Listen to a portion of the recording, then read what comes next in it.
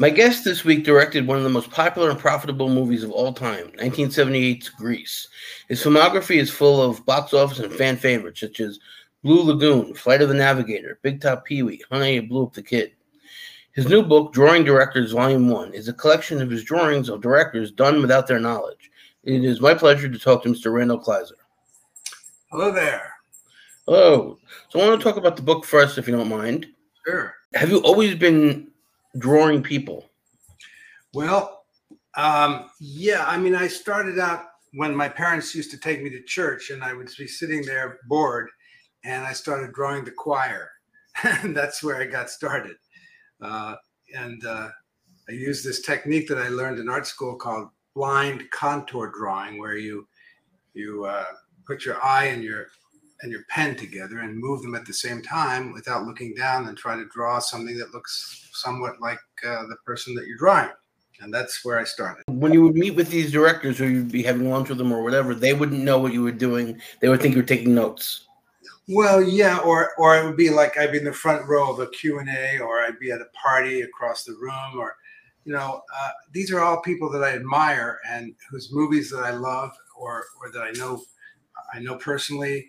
But I just, I never asked anybody to sit there while I drew them. I just did it when I had a chance. Is there a favorite one that you have in your book, one you think captures the person the best? I think Paul Greengrass is really cool because it's kind of surreal. Also, I think Quentin Tarantino, those two guys, I had the fewest number of lines, when you can get the essence of somebody in the fewest number of lines, that's pretty cool. I saw in your picture of Robert Altman, because each picture has a story next to it.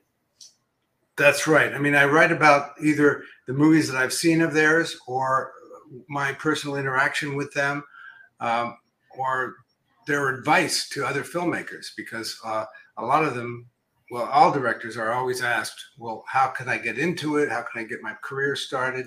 What's your advice? And many of these directors gave good advice. So I try to, get that across too. All right. And so for example, for the Robert Altman, I read that you used some of what he did on McCabe and Mrs. Miller in your White Fang. That's right. Yeah. I mean, a lot of times I'm inspired by things that these other directors do. And, like that's a good example. There's also, I'm thinking Spike Lee had some really good advice. Let me see if I can find it here in the book, because I was impressed. He used to teach at New York Films, NYU. NYU. He was a teacher there, and some of the things he said were: love what you do, don't be lazy, perfect your craft, express yourself, make a way, believe in your work, follow your passion, write, and defend your work. That's a lot of advice from one guy. And do you think that directors take from other directors an homage, not? Yeah. And well, there's nothing new. Everybody's recycling things that were done before. Someone said there's only like 5 stories and you keep recycling them.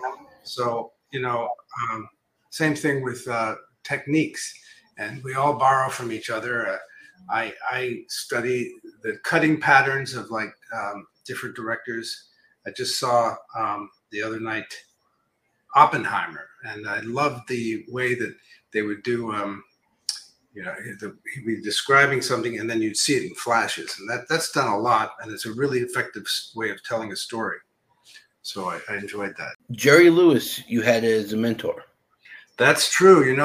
When we heard that Jerry Lewis was coming to teach at USC, we thought it would be all jokes and as a comedy routine, but it turned out that no, he when he was acting in all those movies, he studied and asked questions and learned how to do every single job on a production. He knew how to load a Nagra, how to thread a projector, everything.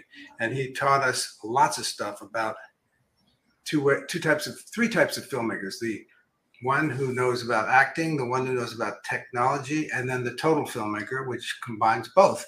And the audio of his class that we had at USC, he turned into a book, which he called The Total Filmmaker. And it's It's something that many people use. I mean, I think Martin Scorsese has a copy that he keeps with him all the time. And then you interviewed him 50 years later.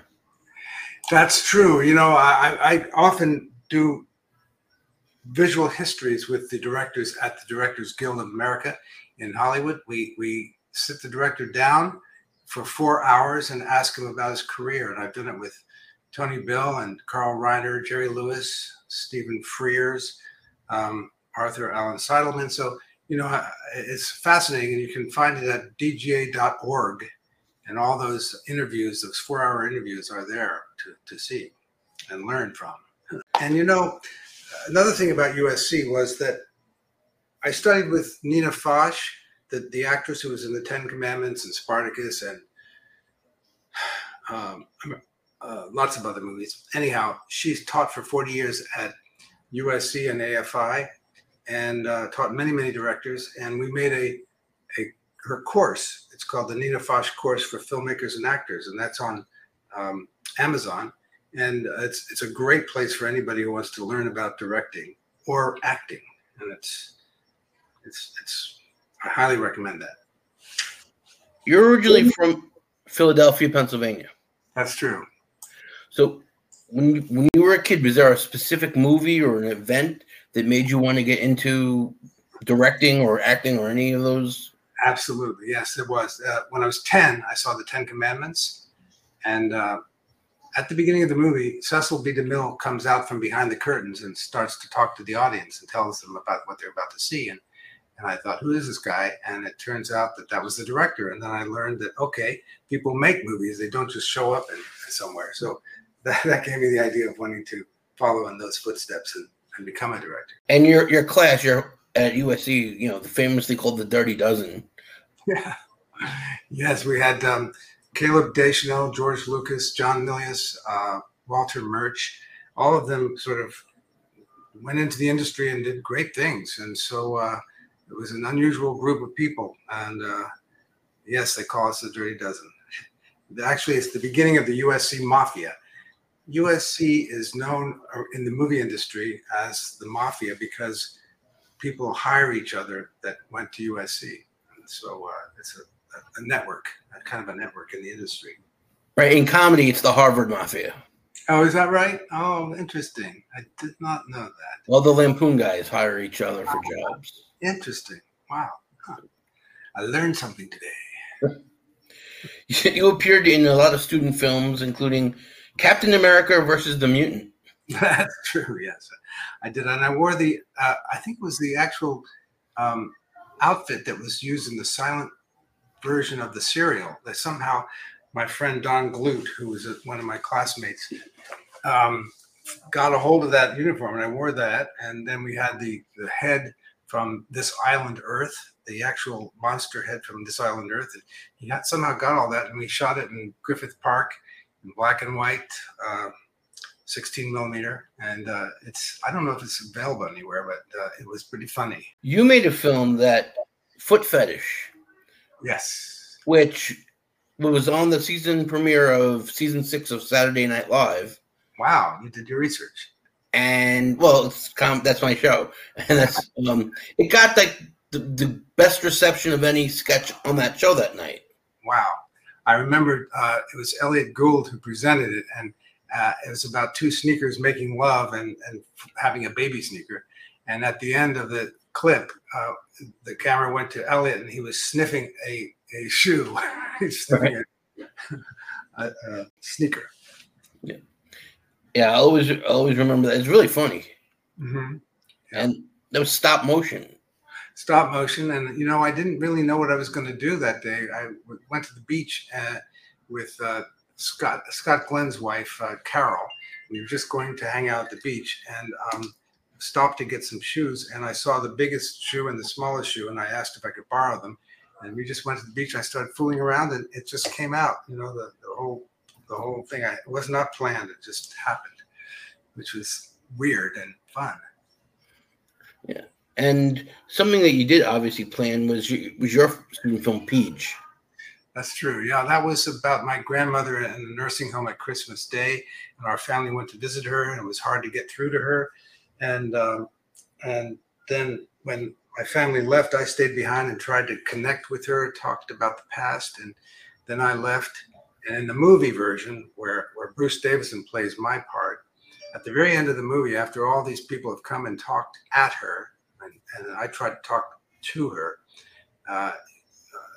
Bruce leaves the room, and at the end of the movie, there's a big close-up, and she smiles. So you get the idea that all this connection did get through to her, and even though it seemed like it didn't. And this movie was used a lot over the decades for training nurses and people dealing with old people, because it talks about how, I mean, it sort of shows how you can connect through when people don't seem to be connecting. What I thought was interesting also is Bruce Davison appears in a movie, It's My Party, about 25 years later. And just like Robert Altman has, or Mel Brooks has, or Woody Allen has a group of actors that they use and they like to use in parts in movies, you have actors that you see again and again in your films.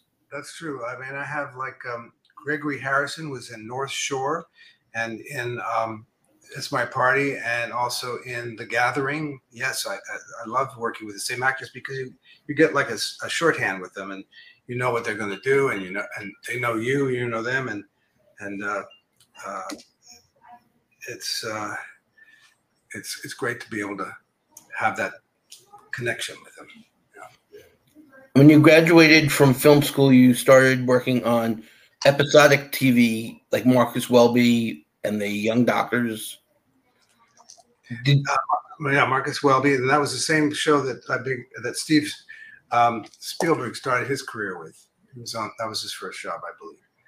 And it was a show that had been on the air for 6 years or something. And so they when they had young directors coming up, they figured they couldn't screw it up, because it was sort of ran by itself.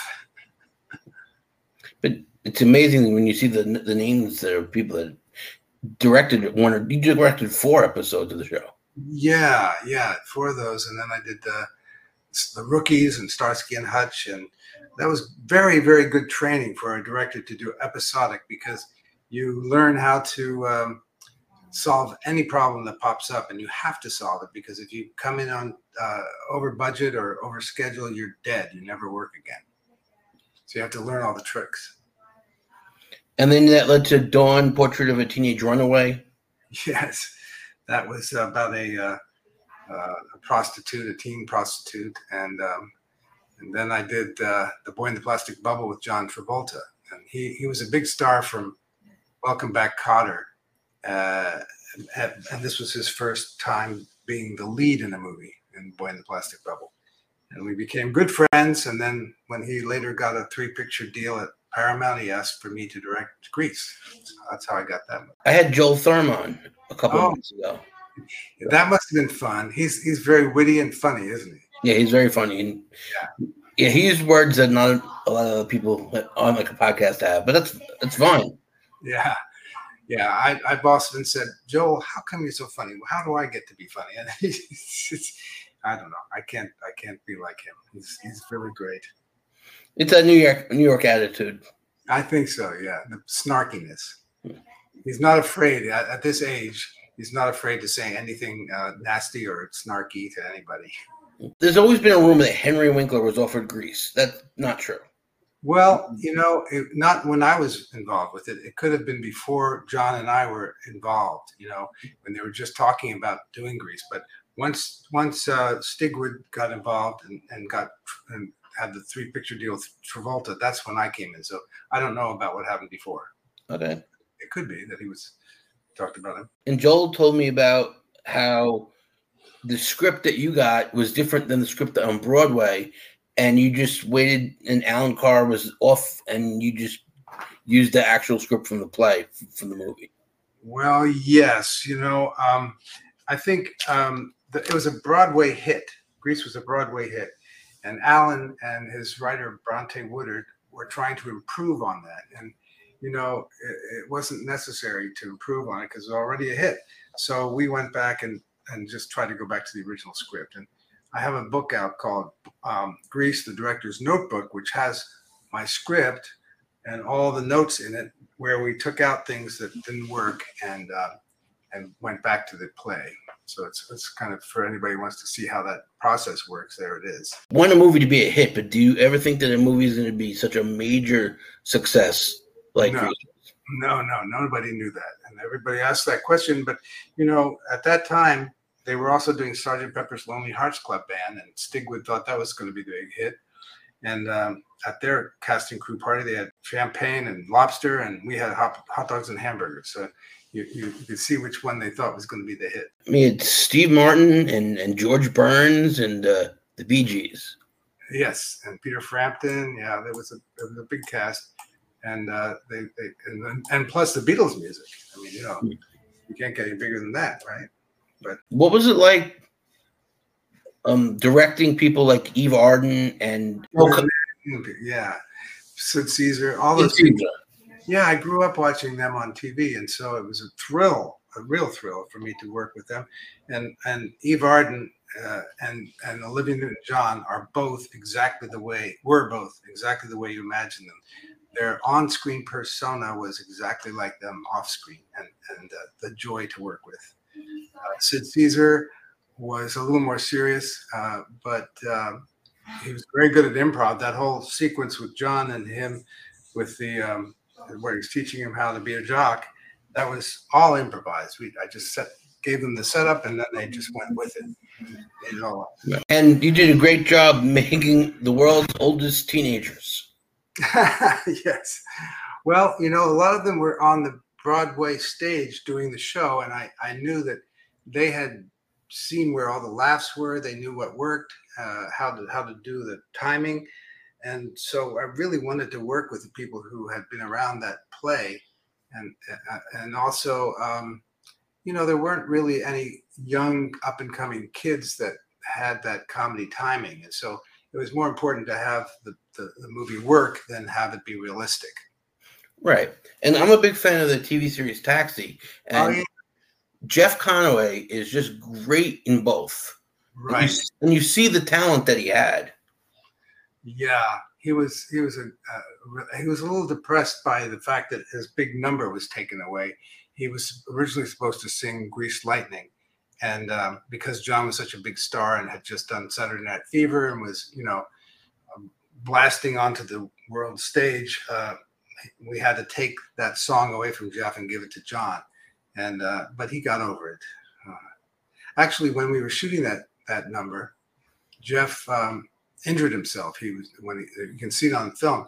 He falls back onto the car and lands on his back, and that started a whole period of painkillers, which I think eventually brought him down. Wow. Yeah. That's what happened with Matthew Perry playing tennis. Oh yeah. And he hurt his back. And Jerry Lewis, from all his falls, he got into painkillers too. Yeah. And Chevy Chase as well. Yeah. Can't do that. I know, but at the time, doctor prescribed it to you. And you did The Blue Lagoon, which was your second film, and it was a box office success. Yeah, that was a thrill because it was a movie that I really wanted to make. I had read the book that was written in 1890 something by an English writer, and it was kind of like Robinson Crusoe or Swiss Family Robinson, but it had sex in it, so it seemed like a good combination. And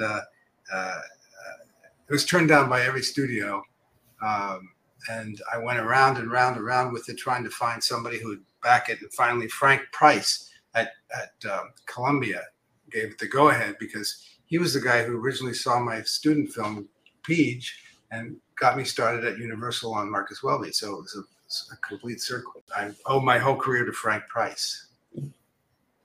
So Grease didn't let you have a project and then just do it? Nope. You'd think it would, but no. Actually, hardly anybody knew that I did Grease, because Alan Carr was doing all the talk shows, and it was called Alan Carr's Grease, and he I didn't appear anywhere really, so people didn't even know about me at that time. But luckily, I got Blue Lagoon off the ground, and that kind of got things rolling. And what was Brooke Shields like to work with? Well, she was 14 at the time, and she was lovely to work with. She had, of course, done Pretty Baby, and so she knew about filmmaking. She knew about how you play to the camera and stuff. Chris Atkins had never been on a set before. He was like a babe in the woods, and so I had to sort of tell him about how you play to the camera, and the two of them, I wanted them to create a kind of a chemistry, and because that was critical. If it didn't look like they had anything going, the movie would die because they're the only two people in it. Right. So I was careful to keep other young people off the island where we filmed. We filmed in an island with no roads or electricity or even water. We all camped out in tents and stone huts, and it was a real adventure. I don't think there will ever be a movie made quite like that again. I interviewed an Australian crew, and when I interviewed each member, I said, "Have you camped? Do you go out camping?" And if they said yes, then they got the job, and if they didn't, then we knew that they were people who would be complaining a lot. Right. And but Chris Atkins and Brooke Shields did not complain. Well, no, I mean, I think they were excited by doing this kind of an adventure, because we were with dolphins, and we were with sharks were around, snorkeling, underwater shooting. It was a real adventure. It was a lot of fun making Blue Lagoon, because it was like a summer camp type of thing. And the whole crew was really supportive, and we became a big family, and we had an outdoor screening room, like a drive-in, except it was just palm glade with grass, and we'd sit on blankets and watch the dailies, and we'd fly in movies and watch them together. So it was a real super adventure. With Summer Lovers, you wrote the script as well as directed. Yes. I had, when I was doing the publicity for Blue Lagoon, one of the interviewers told me he had just gotten back from Santorini, and was telling me about it. And so there are all these young people from around the world who were all running around on naked beaches. And I said, well, I think I'll go check that out. So I went over there right after I finished the publicity tour. And sure enough, it was just the perfect place to set a movie. And it was at the end of the 70s, before AIDS, and people were having wonderful love affairs with, a week-long love affairs and switching partners and all that stuff. So it seemed like the perfect place to write a story. And so I came up with a plot for Summer Lovers, and then was able to launch that. I love the line, jealousy doesn't show you how much you love someone, it shows you how insecure you are. That was from Margaret Mead. So, yeah, I didn't write that. I just quoted her. But I do believe that. No, yeah, it basically, for me, that movie's about jealousy. Mm-hmm.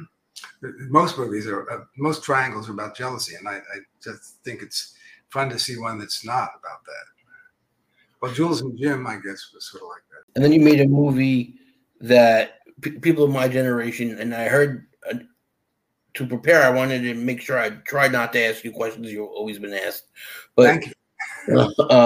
But I have to ask you, Flight of the Navigator, I was 9 years old when it came out, and people of my generation, it's one of our favorite movies. Do you have a brother? I have a younger brother, two younger brothers. So then you could identify with the switch, right? That when the younger brother becomes the older brother. Yeah. That's what I figured, that most people, most young guys who saw that, who have a brother, they go, oh, what would it be like if my brother was older and he treated me that way? That's what I think always happens when people watch movies, they identify with the character. And so that's one of the things that I thought would happen.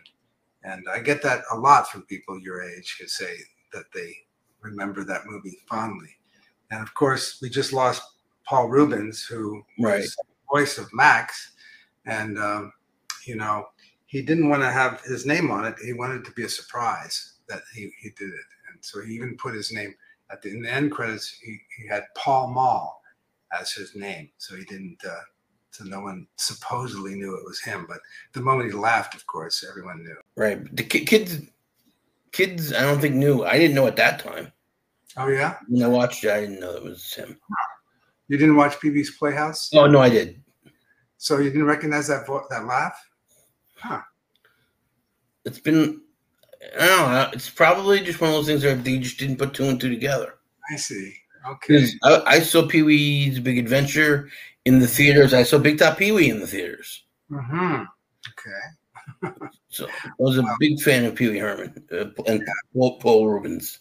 Me too. I really, really miss him. And, you know, just last month, he sent me a birthday greeting and joked around. And, you know, I said, hey, I just turned 77. He said, you don't look a day over 76 3/4. I heard that birthday messages was like his thing. Yes. He sent me 10 different gifts of the Muppets for my birthday. And the same thing happened with Gregory Harrison. My friend Gregory Harrison got 10 of them too last month. And then poof, suddenly he died. And we didn't even know he was sick. So till the end, he kept up his birthday greetings. Yes, I read that, and I read the he put out a statement, or they had a statement with them. Where did you find, this is like one of the first crushes I had, Valeria Golino? Well, we knew that we needed a beautiful Italian for that part, so we wrote to an agent in Rome and said, please send us video or photos, I guess, photos of your top beautiful girls, and Valeria was one of them, and we hired her without meeting her. And when I went down to the airport to pick her up, I was terrified that she was gonna, you know, not look like her picture or not, you know. We didn't even test her. We just hired her from the photo. That's crazy. When you think of it now, because today, of course, you can have a video test and send it to the internet and everything, but back then you couldn't. So it was just a big gamble, but it paid off. And she went on to do that movie with Dustin Hoffman and Tom Cruise. What was that called? Rain Man? Rain Man, yeah, right after Big Top Pee-wee. So she landed on her feet. And then she did one of those the Zucker Brothers comedies also. Oh, yeah. She was fun to work with. I haven't seen her since. Have you seen other movies she's done? No, I know those three, and then maybe she went back to Italy to work. You know? Yeah, I'd love to see her again. And then when I was in 8th grade, I had to read White Fang, and White Fang comes out in the theaters. Well, did you think it fit this? Was it a good adaptation? It was a good adaptation. Yeah, it was not. I'm sorry. And was it a good adaptation? It was a good adaptation because you still had to read the book. You couldn't watch the movie and pass the test, but it made the book easier to read, if that makes any sense to you, because you can picture the things now. Well, the book was written from the point of view of the wolf, as I recall. It was talking like you are the wolf, and it was talking about the god, which was the man. And so we had to find a way to involve, as a screenplay, actors into it. And so the thought was to come up with the idea that the leading role, which was Ethan Hawke, was the character Jack London, who actually did go to the Gold Rush territory and explored that. And we told the story like as if it was following Jack London, and the things that he saw are the things that he wrote about for Call of the Wild and White Fang. And so that was the idea that we did. And I thought it worked pretty well. I think it holds up pretty well too. Yeah, I always liked that movie. Mm-hmm. You did Honey, I Blew Up the Kid. Yeah. Well, that one, I didn't want to do a sequel, but I was told by the studio that if I did that movie, they'd let me do an adult film. And so I did it. And then they all left. I didn't get to do the adult film. But it was fun because I've always liked Godzilla movies, and the idea of a 100-foot tall baby walking through Vegas with people screaming and running from him appealed to me. I thought that was fun. I got a chance to try special effects for the first time. Well, early, the beginnings of special effects. And I got to also do something that I really, really love, which is forced perspective, which I had seen in Darby O'Gill and the Little People. Do you remember that movie? I've heard of it.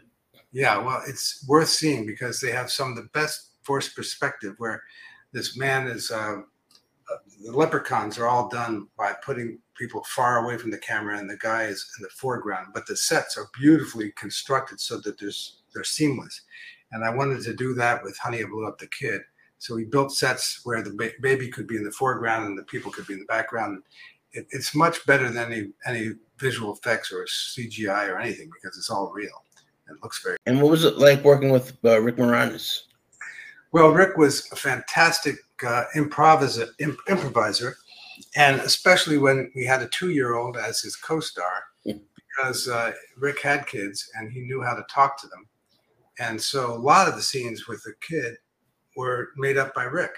He just, I'd set up the situation and then he'd just go with it. Like, for instance, there's a scene where they're in front of a microwave and that whole sequence goes for about, I guess about half a minute, and it's all made up by Rick and the kid. And then you did a film, It's My Party. And was that hard to make? Yes, it was, because it's based on some real events that happened during the AIDS crisis. It was a death sentence if you got AIDS. There was no cure. There was no medication, nothing. You just would die if you got it. And especially if you got a certain disease called PML, progressive multifocal leukoencephalopathy, which is a brain disease that would turn you into a vegetable within a few days when you got it. So this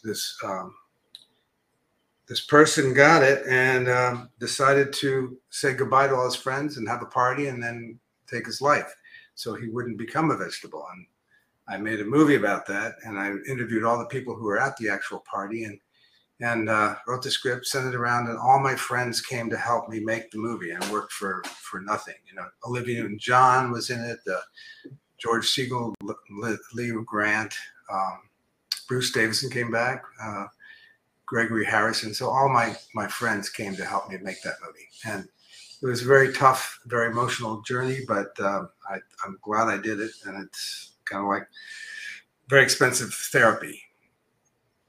Yeah, I can just imagine it was tough to make for the people to make it and tough to get it made at the same time. Exactly. Well, that was the movie that I wanted to do at Disney. And they took one look at it and they went, what? No way. You know, after Honey, I Blew Up the Kid, they were not going to make It's My Party. So I got to do it at MGM-UA from the wonderful executive John Calley, who used to run Warner Brothers, a very classy man. And he gave me the green light in the office when I brought him the pictures from the party. So that was a wonderful, wonderful experience to get support like that. You're still working today, and you're a member of the Directors Guild board. Mm-hmm. And well, not right now, but I have been for years. Yeah, right now I'm about to do Digital Day at the Directors Guild, where for 20 years I've been programming this one day that we have where we show all the new tech to the directors, and that's coming up. And I'm also prepping a movie right now that I'm going to shoot in early next year. So that's, yeah, I'm staying really busy. I've also got a documentary coming out called Baby Boomer Yearbook. We don't know exactly where that's going to end up, but we're about to place that. And that's kind of like, did you ever see Michael Apted's 7 Up series? Yes, I have. Yeah, this is sort of an American version of that. My high school was every 10 years I interviewed my classmates in the position of their yearbook photo. And so it's over the years you see them get older, and there's the jock, the prom queen, the class clown, things that people can identify with in their high school and see them change and grow up. And yourself, you're in it as well? Well, barely. I mean, I just sort of narrate it. And I talk about, how the characters in Grease kind of were typical high school students, and every high school has the same characters. They're all, every class has the same group. What would you have considered yourself in high school? Well, probably Putsy, who was kind of like in the background, not a type A, kind of like a quiet guy. I was making movies when I was in high school, and nobody else was doing that. I was kind of thought of as a nerd, I guess. So you were watching all the people that you're making the movie about now. Yeah. Mm-hmm. So that's good. It worked out. It did. I was the editor of my yearbook, so I wrote about everybody, sort of like observing them, and same as my book, Drawing Directors, observing the directors. So I've a lot of times I've stayed back and just watched and analyzed and written about people. So you've been chronicling them every 10 years. Yeah. Mm-hmm. And we have another, the 60th is coming up this next year, so we may do a follow-up on it. If I get some backing on that, I have to see. So were you well known the first time? What's that? When the first time you did it, the 10-year reunion. Oh. Well, yes. They all knew me because I was the editor of the yearbook. And so, I just said, hey, come sit in. By then I had been doing some TV work, so they knew that I was in Los Angeles doing media. And so they all cooperated. Right, because by the time Grease comes out, oh, yeah, I'll do that, no problem. Yes, that's right. That's right. They did. Where do you see the directors going with the other two professions on strike? Well, it's a really strange time in the industry right now, because I think the biggest change is AI and how that's going to affect going forward. How will that be harnessed? How will people be able to continue their work? How can they adapt and use it rather than have it take away jobs? That's what everyone's talking about right now. What do you do to control this gigantic change in the industry? Because it's suddenly blown up. When you see what it can do, it's extraordinary. It's just amazing stuff. So it reminds me of Carl Reiner's Dead Men Don't Wear Plaid. How is that? I don't remember that story. That was it was a Steve Martin movie, and every other person in the movie besides him, and I think it was Celia Ward, were from 1940s movies. So it was like Humphrey Bogart and all these other people, and he would talk, and then they would, almost like Zelig, and then they would cut to. I remember it now. Yes, he used stock footage, and then he staged to it. Right? Yeah, I get it. Right. Yeah. All right. Well, that was funny. Yeah. Carl was one of the people that I interviewed for the Directors thing, and 4 hours of sitting with him was a lot of fun. Yeah, he was a very funny guy and very talented actor, director, everything. Mm-hmm. Yeah, he tells a story in my interview with him about a guy who was supposed to be saying suicide, the word suicide, and Carl. It's a very funny story. I can't even begin to do it like he did it, but it's worth catching at dga.org. I will listen to that. Okay. Watch it. Well, thank you for doing this. Yes, my pleasure. Very nice to talk to you, Ian, and good luck with everything. Thank you, and have a good day, and get to where you have to go. Okay, thanks. Okay, great. Bye.